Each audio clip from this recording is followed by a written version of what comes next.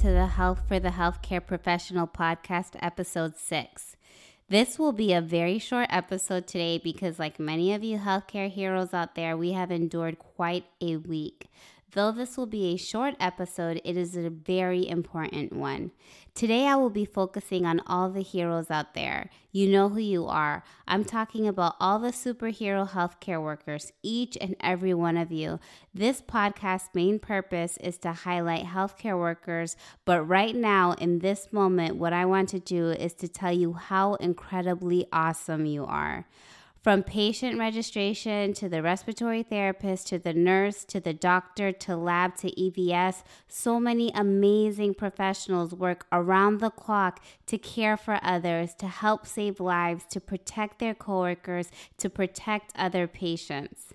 And I love seeing the notices for everyone to work remotely or not to go to work, period. Though this is so great and imperative that everyone does this so that we can stop this virus, not everyone has the luxury because some of us have chosen to be a healthcare hero as a profession. Healthcare workers are often at the very front lines. We don't get to work from home and we are in close proximity to the patient. We are opening up their mouths to intubate, in the room with them when they cough and sneeze, and taking care of them and stabilizing their condition. I work for an amazing organization that supports their staff. Healthcare workers make sure you take note as to how your organization supports you or if they support you at all. Because whether or not you are in a crisis, you always should work for an organization that supports you and recognizes how awesome you really are. Now, for those of you who do not work in healthcare, there are so many ways you can support others during this crisis. Instead of waiting for the latest news update, what are some ways you can help? There has to be a healthcare worker that you know that could benefit from your help. For example, healthcare workers who have kids home from school, they have to work, but they don't have anyone to watch their kids. This is even harder for single parents. Do you know someone in this situation where you can help them with childcare? Also, healthcare workers aren't perfect. Some have diabetes, lung disease, heart disease, etc. They are at high risk, however, they walk into the patient's room, put themselves at risk to save others. Have you checked on them? Though they are strong, they might be nervous. Have you asked how they are doing, how you can best be there for them? Do you know an elderly person who cannot get to the store to pick up meds, groceries, or any type of basic need? Could you pick it up for them? Instead of being so grateful you don't have to go to work and you stay home and binge out on TV shows all weekend, could you carve 5 minutes out of your day to pray for all the frontline healthcare staff? If you know someone in healthcare, could you send them a message saying, "I love you and I'm praying for you"? Those are all great things you can do. But how about some things that you should not do? Okay, stop hanging out in large groups. When I saw all the young people hanging out on beaches and in large groups all over the place, I actually thought I might scream. Okay, even if the virus may not hit you as hard as someone else, by you doing what you're doing, you may pass it on to someone else who cannot handle it as well as you. Please don't be dumb. Don't be selfish and think. Think about all the people who you might affect. Think about all the people who might end up on life support because of the party you guys decided to throw. Think about all the healthcare workers that have so many more critical patients to attend to on top of their already heavy load because you felt you were invincible, so no need to listen to regulations that were set forth.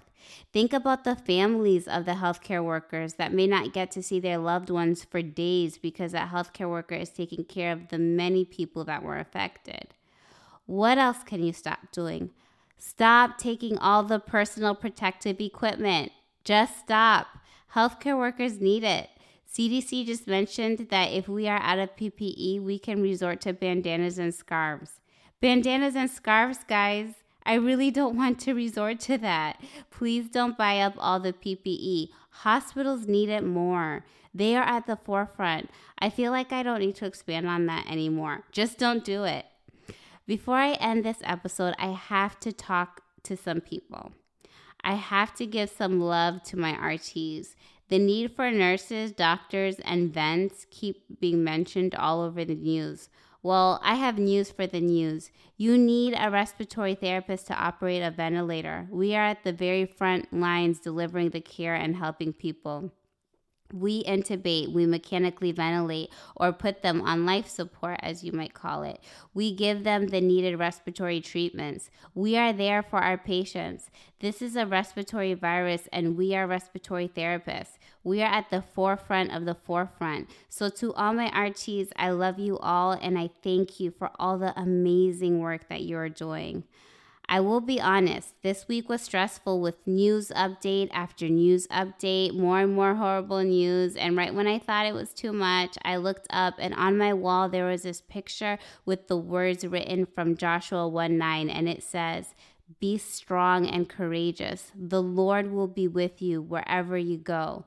You see, the Lord has no plan on leaving us. He sees the struggles and He is with us every step of the way. He is there to guide us, to support us, to give us wisdom as we navigate through it all.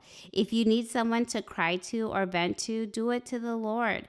Give all your fears and anxieties to Him. He can handle it. He can take it, but leave it there.